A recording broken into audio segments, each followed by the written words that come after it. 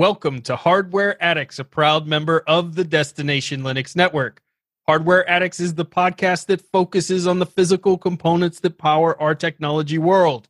In this episode, we're going to discuss AMD's new big Navi line, and it sounds amazing. They've conveniently leaked some specs that have us all on the edge of our seats, waiting for what the big reveal is going to be with AMD. We're also going to cover NVIDIA's very unfortunate issues with their GPU boost on their brand new GPUs. Then we're going to head to the popular Camera Corner with Wendy, where we discuss the minimum specs needed for image editing. So sit back, relax, and plug in, because Hardware Addicts starts now.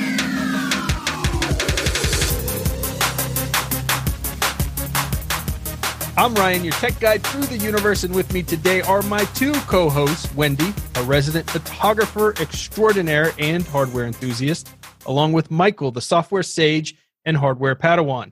So let's find out what tech adventures everyone has had this week, and you better have had some. Michael, what have you been up to, man? Oh, yeah, I've got some stuff. Actually, I have some really cool stuff that I kind of rediscovered. My brother actually is moving recently, and while they were doing their move, I spent a couple hours in their basement getting all my stuff that I had left in their house, because that's what people do. Oh, you're one of those people. You No. It wasn't there for a long time. It was only 10 years. It's okay.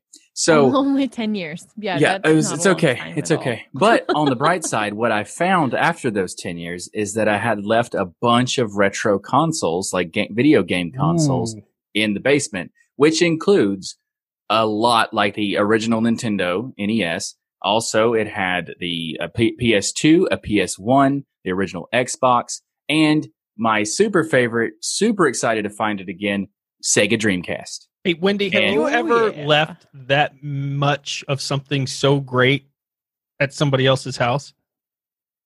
It was my brother. It's different. That's okay. No. Yeah, because that's family. A lot of awesome things you just named off there, Michael. And you just kind of conveniently forgot you had all these retro consoles sitting there? Yes, but I also conveniently found them again. And now it's like Christmas. It's like I got a bunch of stuff all at once. And it's like, yes. And I forgot. It was also an N64 as well. There was a couple things that I was super excited about, but the Dreamcast is easily the thing I'm most excited about, because there's also, not only was it just the consoles, there was a few games with each one of the consoles too. So I'm going to play everything because reasons. Okay, I got to ask, why is the Dreamcast out of all of those systems, and I'm not disagreeing with you, but why for you was that the most special?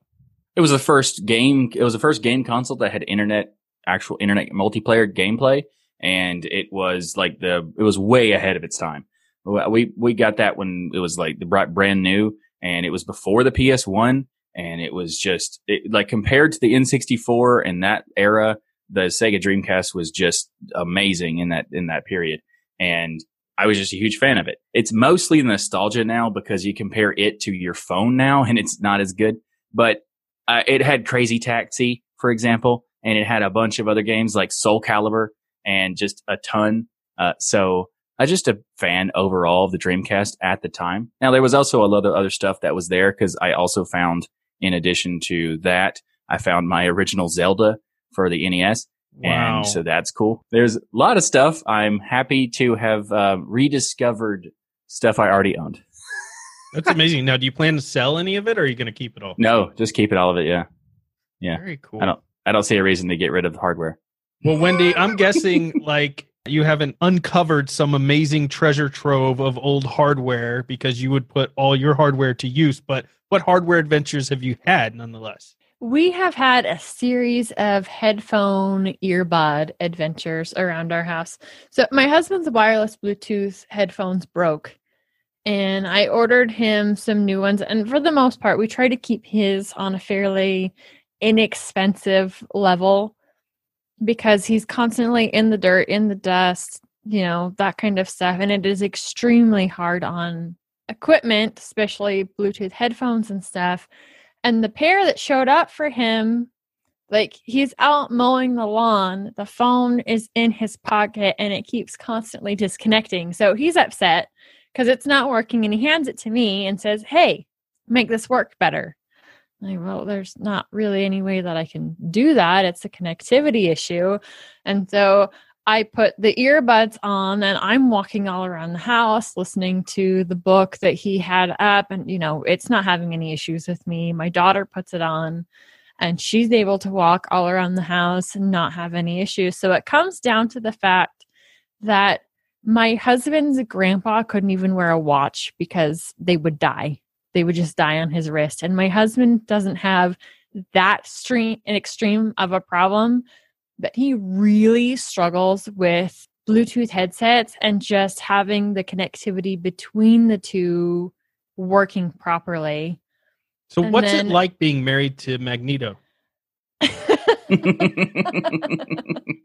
Well, for him, it's extremely frustrating. And for me, I guess it would be a little bit frustrating too, because it's hard to know which hardware has enough, because it's not with every single piece of headphones. Some work better than others. So I don't know whether it's maybe insulated against him that it needs to be. I'm not sure the difference between the ones that work better and don't. You should check the box to see if it has like compatibility with adamantium. Well, I think this is fascinating that you tell this story, Wendy, when our big story has a lot to do with electrical interference. And I'm thinking we get your husband in touch with NVIDIA and we could solve this whole GPU problem because they could just have him stand next to the video card when they're testing, pay him a big check for that. And if it works, we're good. See, the thing is he is so hard on any hardware. If you want to know if something is tough or can handle his strange electrical conductivity issues, like he's willing to test. So if you want to know if it can handle my husband, which most things can't, then he's agreed. Send it on over. He'll test it and I'll let you know for sure. Does it work or does it not work? I love it. Well, did you find any headphones that would meet the criteria? The second set that he went ahead and ordered, and I'm not even sure what they are. They seem to work better for him. So it's just a hit or miss. And I've been wanting to buy him a really nice set of Bluetooth headphones, hoping that they might last a little bit longer. But it's that issue of I'm afraid to give them to him. They don't work. And then I've essentially bought myself a brand new set of headphones. That sounds like a win-win. It either works or I don't it works. see the problem here. Yeah, exactly. So, Ryan, what have you been up to this week? I have been talking about in prior episodes my love for the Intel Nook. Now, that hasn't changed, but what did happen is my Nook's fans started whining. Now, I've taken the Nook apart on my YouTube channel, Das Geek channel, and shown the ease of getting inside of this little device. It even comes with the Allen wrench to open it up. It's made to get inside, but you have to flip the entire logic board kind of out of it in order to get to the fans, but they're doing this high-pitched whining noise. And it's not stopping the performance. It's still keeping it cool, but probably one of the bearings or something has gone bad in it. So I'm trying to find the new fans to replace it with. And unfortunately, the model I have does not appear to have a lot of the fans, at least specifically mentioned in any listings for replacement. So I'm going to have to get creative here. And I'll probably do a follow-up in the next Hardware Addicts of the solution I found of maybe doing some custom fans inside of this if I can't find the original ones that came with the device, which in itself would be fun. Or heck, maybe I'll just water cool the little Nook. I mean, we could do all kinds of fun things with this. But that's kind of been what's on my mind today. And I talked a little bit on Destination Linux about this Maker Block MBot that I used with the kids. It's a kit that little robot that you build. It has a beautiful steel frame and using steel screws to build this robot. It's very tough, and they get to also learn to program. I just love this thing. I have a video of it out there on my channel. You can see how much fun the kids are having with it. But during this time, if you're looking for some additional STEM educational tools and things, or just want to teach yourself, because as an adult, I had a lot of fun building this thing too. Build a little robot. I definitely recommend checking out MBot. It's for beginner skill level So if you've never taken anything apart or built something before, this would be a really good kit to start off with. And you don't have to solder anything. It's all just screws. Yeah, that's Nice. really cool. And I also think it's really cool that they have the theme music from the Hansons. Oh my gosh. Wow. It took me a second, but now I'm disappointed. Perfect. That was the goal. This episode of Hardware Addicts is brought to you by DigitalOcean. DigitalOcean recently announced their new app platform service, which is a solution to build modern cloud native apps. With the app platform, you can build, deploy, and scale apps and static websites quickly and easily. Simply point your GitHub repository and let the app platform do all the heavy lifting. It has support for Node.js, Python, Go, PHP, Ruby, static sites, and Docker. DigitalOcean runs their app platform on their own infrastructure, so your costs are significantly lower than with other products. Plus, they built this new app platform on top of the DigitalOcean Kubernetes, providing a smoother migration path so you can take more control of your infrastructure setup. As a listener of Hardware Addicts podcast and a member of the DLN community, you can get started for free, better than free actually, because you can get started on DigitalOcean with a $100 credit by going to do.co/DLN. Again, go to do.co/DLN to get started with your $100 free credit on DigitalOcean's new app platform. We want to thank DigitalOcean for sponsoring this episode of Hardware Addicts. All right, so it's time to start the GPU wars here. Now, everyone, we talked about it on this podcast, was just expecting a flawless victory when it came to NVIDIA's latest GeForce RTX 30 series launch. Everything they had just had me drooling as a hardware addict. I was impressed. The hardware, the level of effort into their presentation, it was just kind of a joy to watch. Unfortunately, when everyone got their hands on the cards, an issue started popping up all over the internet. First started with the forums, then it spread through YouTube. And this issue was that these cards were crashing. The running theory of why these cards are crashing comes down to, and this is just the theory, but it seems to be pretty legit, and a lot of people are basically testing this out and finding that if these cards have certain capacitors, this issue is not happening. And if it has the other type of capacitors, or capacitor arrangement, I should say, it is happening. So the capacitors are generating this electrical interference when there's not a series of alternate, more expensive to manufacture, but not necessarily put on the board, MLCC capacitors in the mix. So if they have the mix of both of those types of capacitors in certain arrangement, fine, no electrical interference, no issues. If they don't have that mix, then they do have the issue. Now, what's interesting is the founding edition of the cards are not having the problem.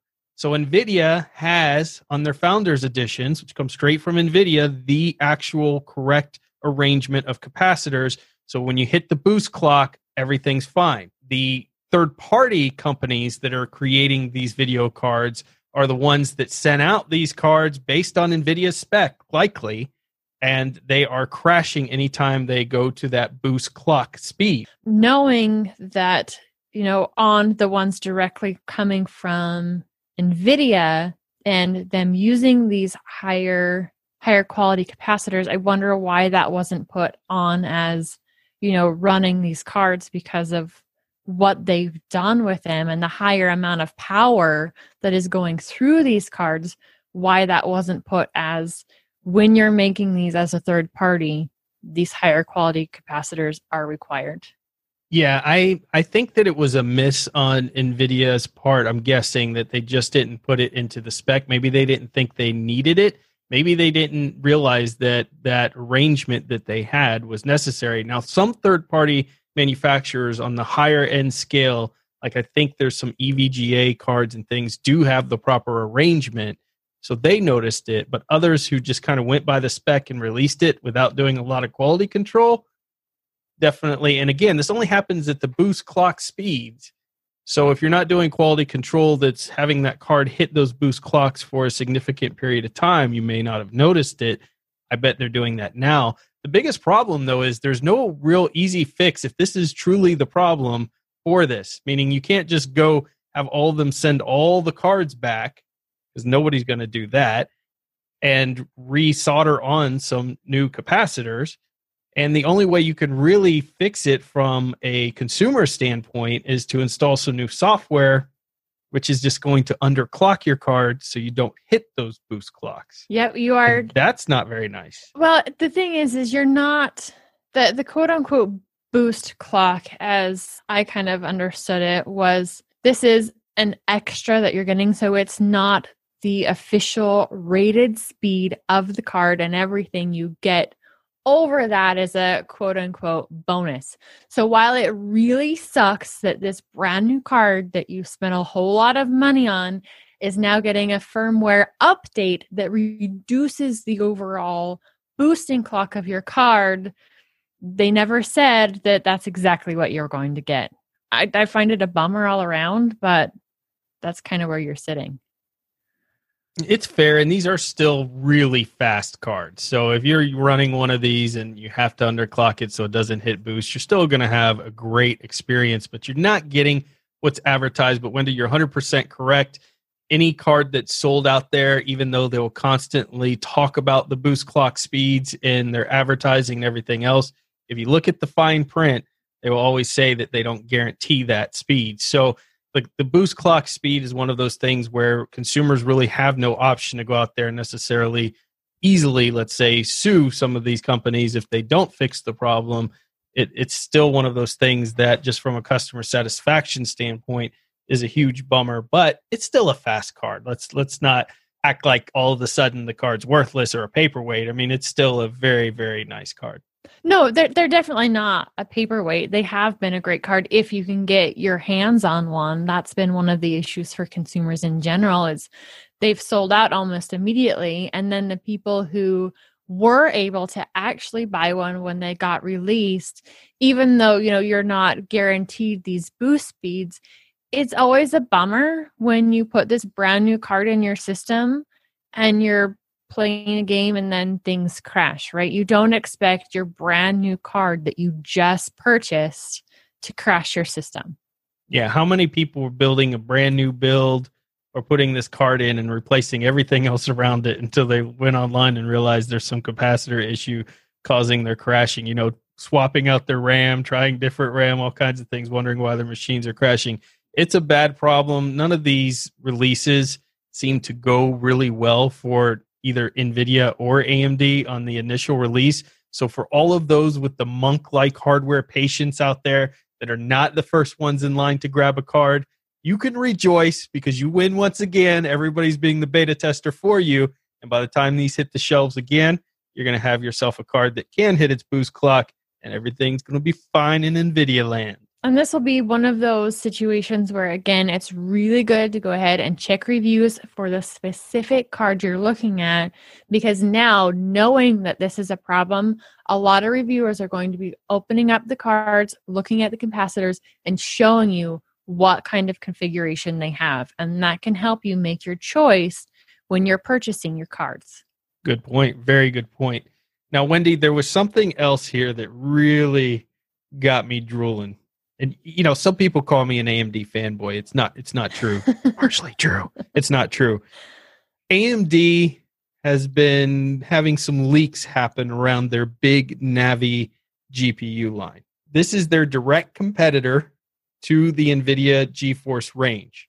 Now, AMD themselves basically have said that the AMD RDNA 2 based Radeon graphics card family is going to disrupt the gaming segment, similar to how Ryzen disrupted the entire CPU landscape. That's what they're claiming. And did they ever disrupt the CPU landscape? They have, and I'm kind of hoping that this is true. My biggest worry, and you've experienced this firsthand, is when AMD typically initially launches, the driver side is horrible. It's not up to spec with the cards that they're putting out.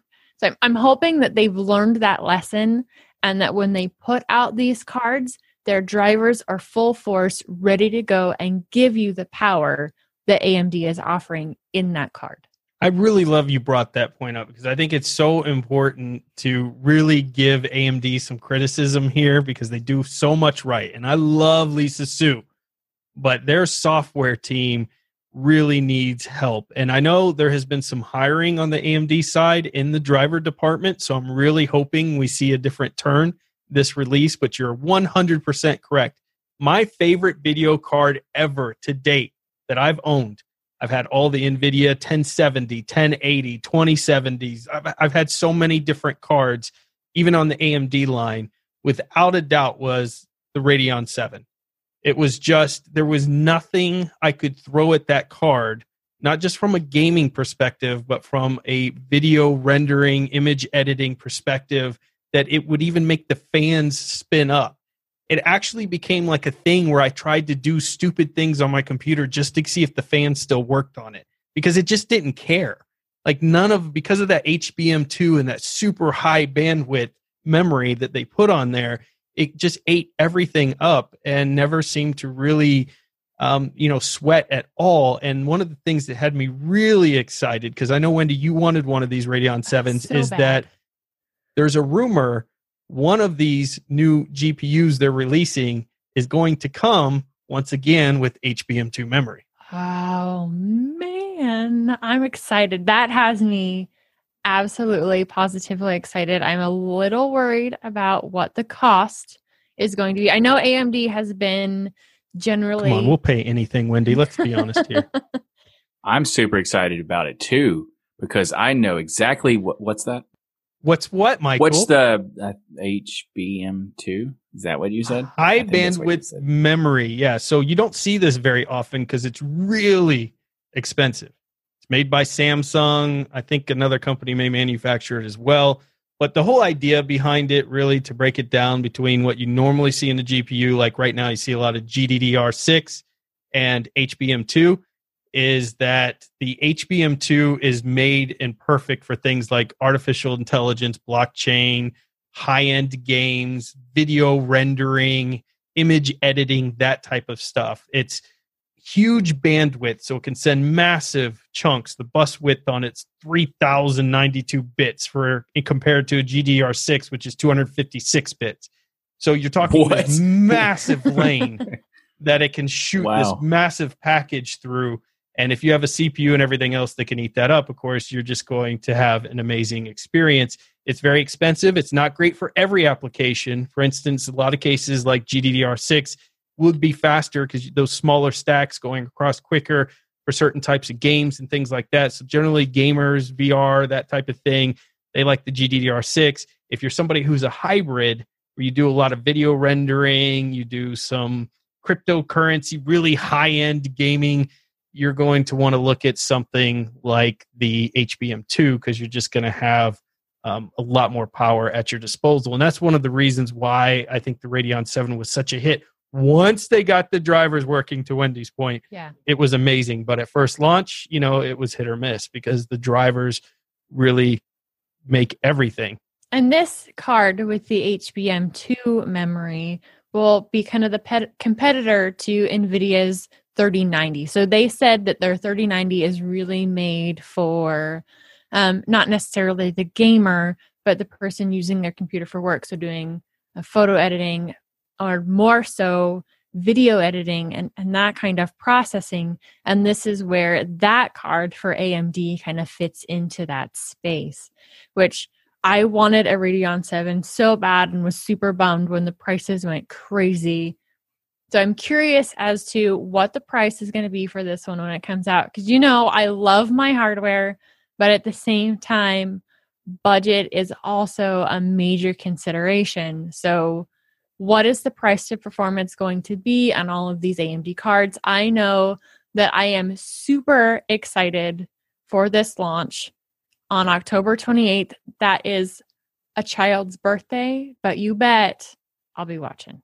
Yeah, so this is really interesting because the rumor is that the big disruptor is that AMD's new video card, at least one of the big flagships, is going to be as fast in direct competition with the 3080, which means, somewhere between 30 to 40% faster than the RTX 2080 Ti, and direct competition with that 3080 sweet spot. So not necessarily the 3090, but here's the big disruptor if it's true.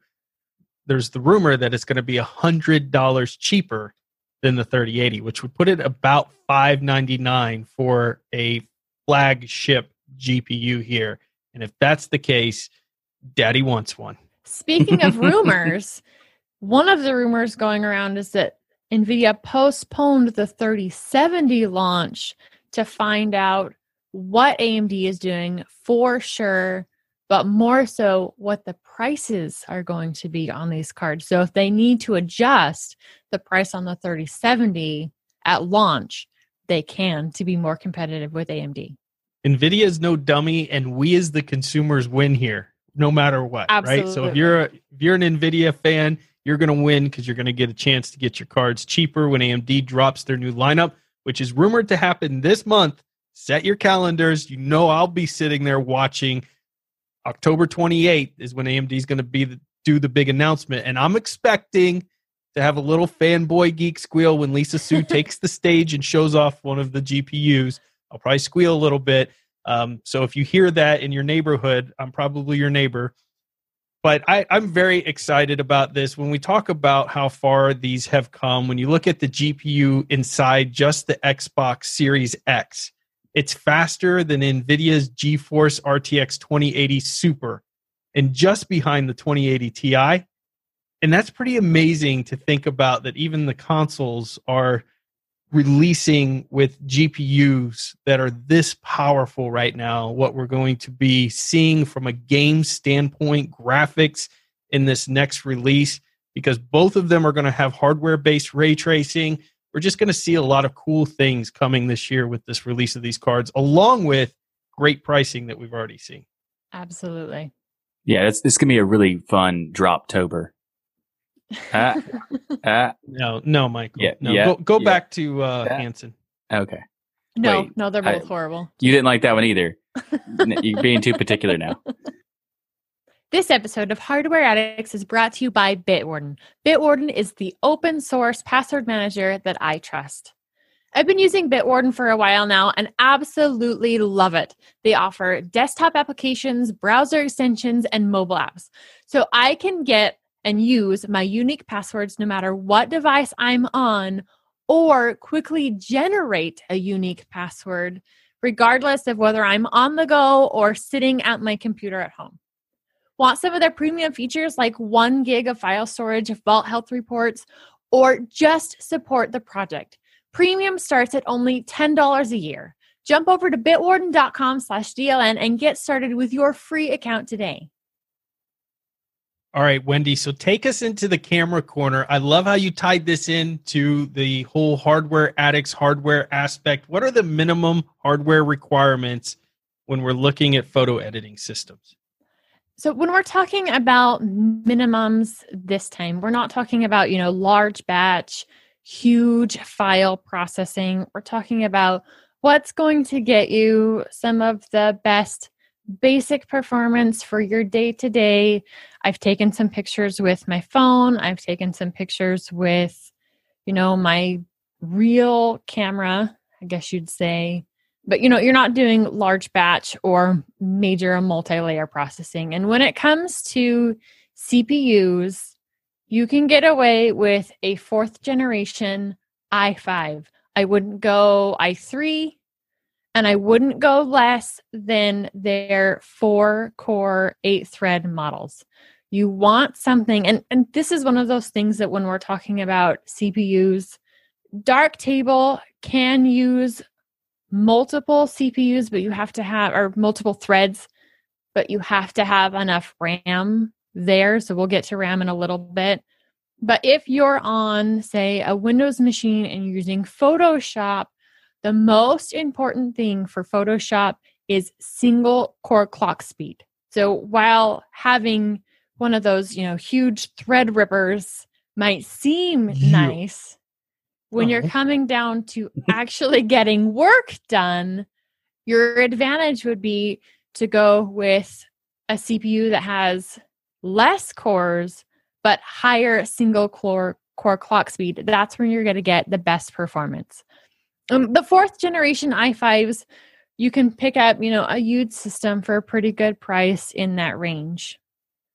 Now, RAM minimum is 8 gigs, but I say 8 gigs on, a base system that you're just doing day-to-day stuff on. And if you have only 8 gigs in these days, right?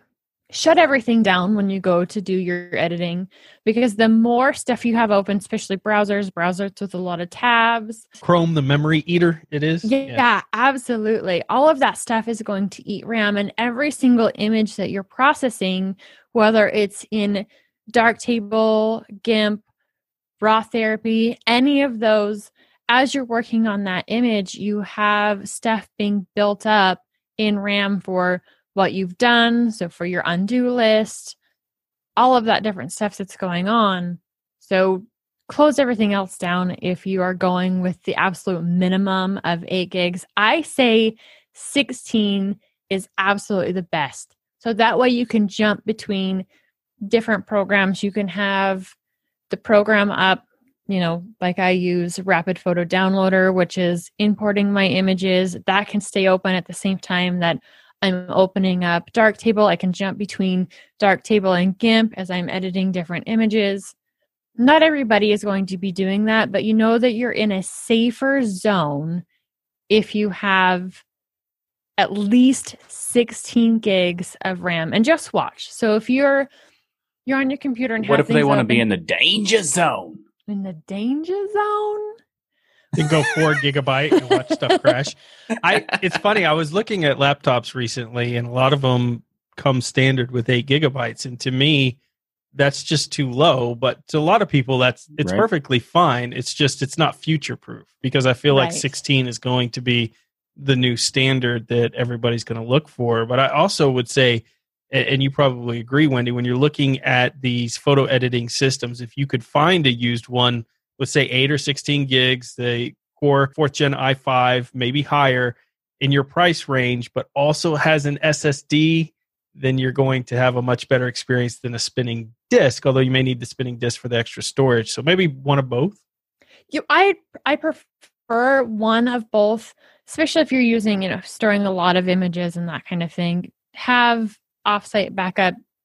That's always best, because you don't want to lose all the pictures of your family or whatever. But for me, I like to take the images that I'm done working on and they are moved to spinning Rust. But everything that I'm currently working on is definitely on an SSD, because that helps in the speed of saving or making changes to have that faster read-write speed there. And definitely opening up the mass batches and moving them from your camera to your hard disk, all of that, it will definitely speed up if you can find one. If you can find one, that's definitely the best way to go. And there's a lot of them used, you're getting the laptop and it doesn't have a hard drive in it. So if you're going ahead and you're having to spend the money to put a hard drive in it, for the most part, SSDs have really come down in overall price. So you can always take and your active images that you're editing, have them on the SSD, then you can move them off of the SSD when you're no longer working on them and just want to pull them up to look at them and that kind of thing. But having that faster read-write speed is definitely helpful in that. Now, when we're talking about Darktable, and it's the one I'm going to reference right now the most because it's the program that I'm most familiar with, though if you've been listening to Deal and Extend, you'll know that I'm falling in love with Raw Therapy. But Darktable specifically says that if you are using more threads, then it'll help with thumbnail generation. Now, when it comes to exporting and that kind of thing, you're doing your editing, if you have more threads, you have to have enough memory allocated to each one of those threads to have one full image plus intermediates in that buffer. So in some cases, you're better off to tell it to use less threads if you don't have enough RAM space for each one of those to have what it needs in the buffer. So it's one of those places that typically just going off the default settings, you're good. But if you're going in and playing and tweaking those, be careful what you're doing, because you can crash your Darktable by not having enough RAM allocated for each one of those threads in the processing. This is why my server, Wendy, has 192 gigabytes of RAM. This is why. This reason. Now, I don't edit any photos, but just in case I ever did, I've got plenty of RAM. Exactly. That might be a little overkill there. There's no such thing. You're right. There's never too much hardware. I'm sorry. I can't believe I said that. So since we're on the topic of GPUs, Wendy, what is a GPU? I'm really curious because I have no idea. What is the minimum GPU you can get away with? Can you even use an embedded GPU for photo editing at your level? I mean, for me, no, because I want something with OpenCL support. When it comes to, as we were talking about, there's a lot of programs, even Darktable and especially Photoshop, that they're really not to the point where they're using the multi-threading as efficiently as they could be. So having a GPU and using OpenCL support. So it's not enough to just have a GPU. You have to have the OpenCL drivers installed for your GPU so that your photo editing software can take advantage of that GPU in the processing output. But the average person, when we're talking minimum specs, a GPU is actually not needed. You can get away with the day-to-day, hey, I've taken these pictures as we played at the park and I'm wanting to do a little bit of tweaking, nothing major. You don't need to have a GPU in your system. But if you are wanting a little extra processing power, one of the 900 series NVIDIA cards or any of the RX line for AMD, those would all be great. They would give you just a little bit extra in the processing. The most important thing for image processing, not video, for image processing is the CPU and the base clock speed or the highest clock speed of a single core. That's where you're going to come into the most, how well does it work for me? So start with what CPU can I get or what CPU am I running and how much RAM do I have? If you have more in the budget where you can add a GPU on top of that, then go ahead and do it, but it's not absolutely necessary. I would say as well that if you are running a low spec machine and having some issues, you may try a different operating system. Like if you're using Windows 10, try Linux out because you can run Darktable on that still, and you're just going to have an OS that in general uses a lot less resources, which will free them up for some of your other work. Yeah, when I was doing some research for this topic in general and comparing, because it's been a really long time since I've run a Windows 10 machine day to day, that was one of the things that I was noticing is because Windows 10 uses so much more RAM just to run its base, having 8 gigabytes of RAM is harder on a Windows 10 machine. So if you want to use that lower spec, running a Linux system is a great way to get the most out of your RAM and still be able to process images. Monitor colors is one of those things that I'm been unsure as what recommendation to give because it really doesn't matter how good the colors are on your monitor if you're not calibrating that monitor. So for someone day to day, that kind of stuff, you'll be fine with the basic sRGB color scheme, what the colors that are on most of the internet. The average person who's sending pictures to print, because really having pictures on your computer are great, but having physical pictures are still absolutely wonderful on your walls, or just in case something ever happens to the images digitally, having physical copies is nice. So on average, when you're sending pictures to print, there's an auto white balance correct, and those are typically great. It'll work fine for just having some basic family pictures printed. So don't worry too much on having to have the best color on your monitor, because unless you're color calibrating, it doesn't matter if you have the monitor with the best color ever. If it's not set correctly, your colors are still going to be off. Is there a particular brand of monitor that you typically look to buy? No, because it becomes in that, what can I get within my budget that fits my needs? So I haven't been too big on a specific brand, though BenQ makes extremely high quality monitors with great color processing or color profiles on them.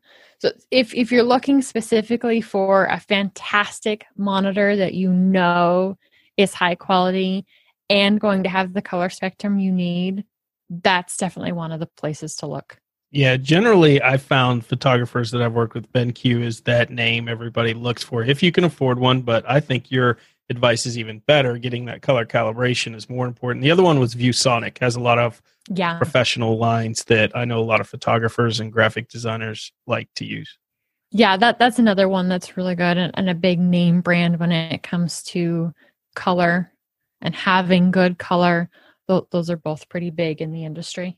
Nice. Well, fantastic advice as usual, Wendy. And I love that you gave people a minimum spec instead of what's the perfect machine and you got some $6,000 lineup. This gives a lot of people the opportunity to go out there in the used market and pick something up that beats even these minimum specs, or at least meets them, and still have a great time editing photos, which is what it's all about. We all love to dream. We all want, the system that will just knock it out of the park, but that's not always feasible. And so, yeah, you're right. That's where I was going with this overall camera corner this week is, okay, I'm wanting to get into photography. And that is one thing I've heard so much from our community members is, you've got me excited about cameras. Now I need to learn how to edit. Well, this will give you a base start for what hardware you need to now use that camera and make some edits. I love it. Well, that's it. Our 20th episode of Hardware Addicts is a wrap. Can you guys believe we've made 20 episodes of Hardware Addicts? No. It's like we're just pros at this or something. It gets better and better every time. Thank you for listening, everyone out there, to the show that brings you your bi-weekly tech fix. We see you, by the way. Thank you for the amazing. You all must be talking to each other about this show because it's growing every episode.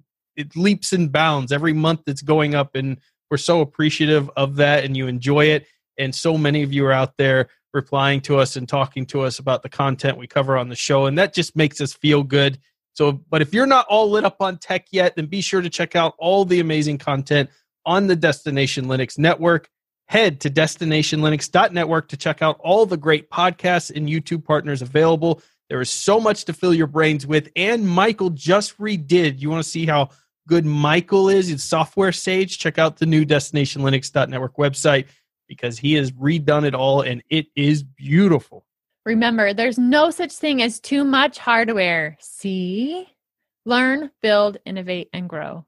We hope you enjoyed this show, and we'll see you next time for another minimum spec GPU boosted episode of Hardware Addicts that doesn't have any electrical interference. HBM memory for life. Later.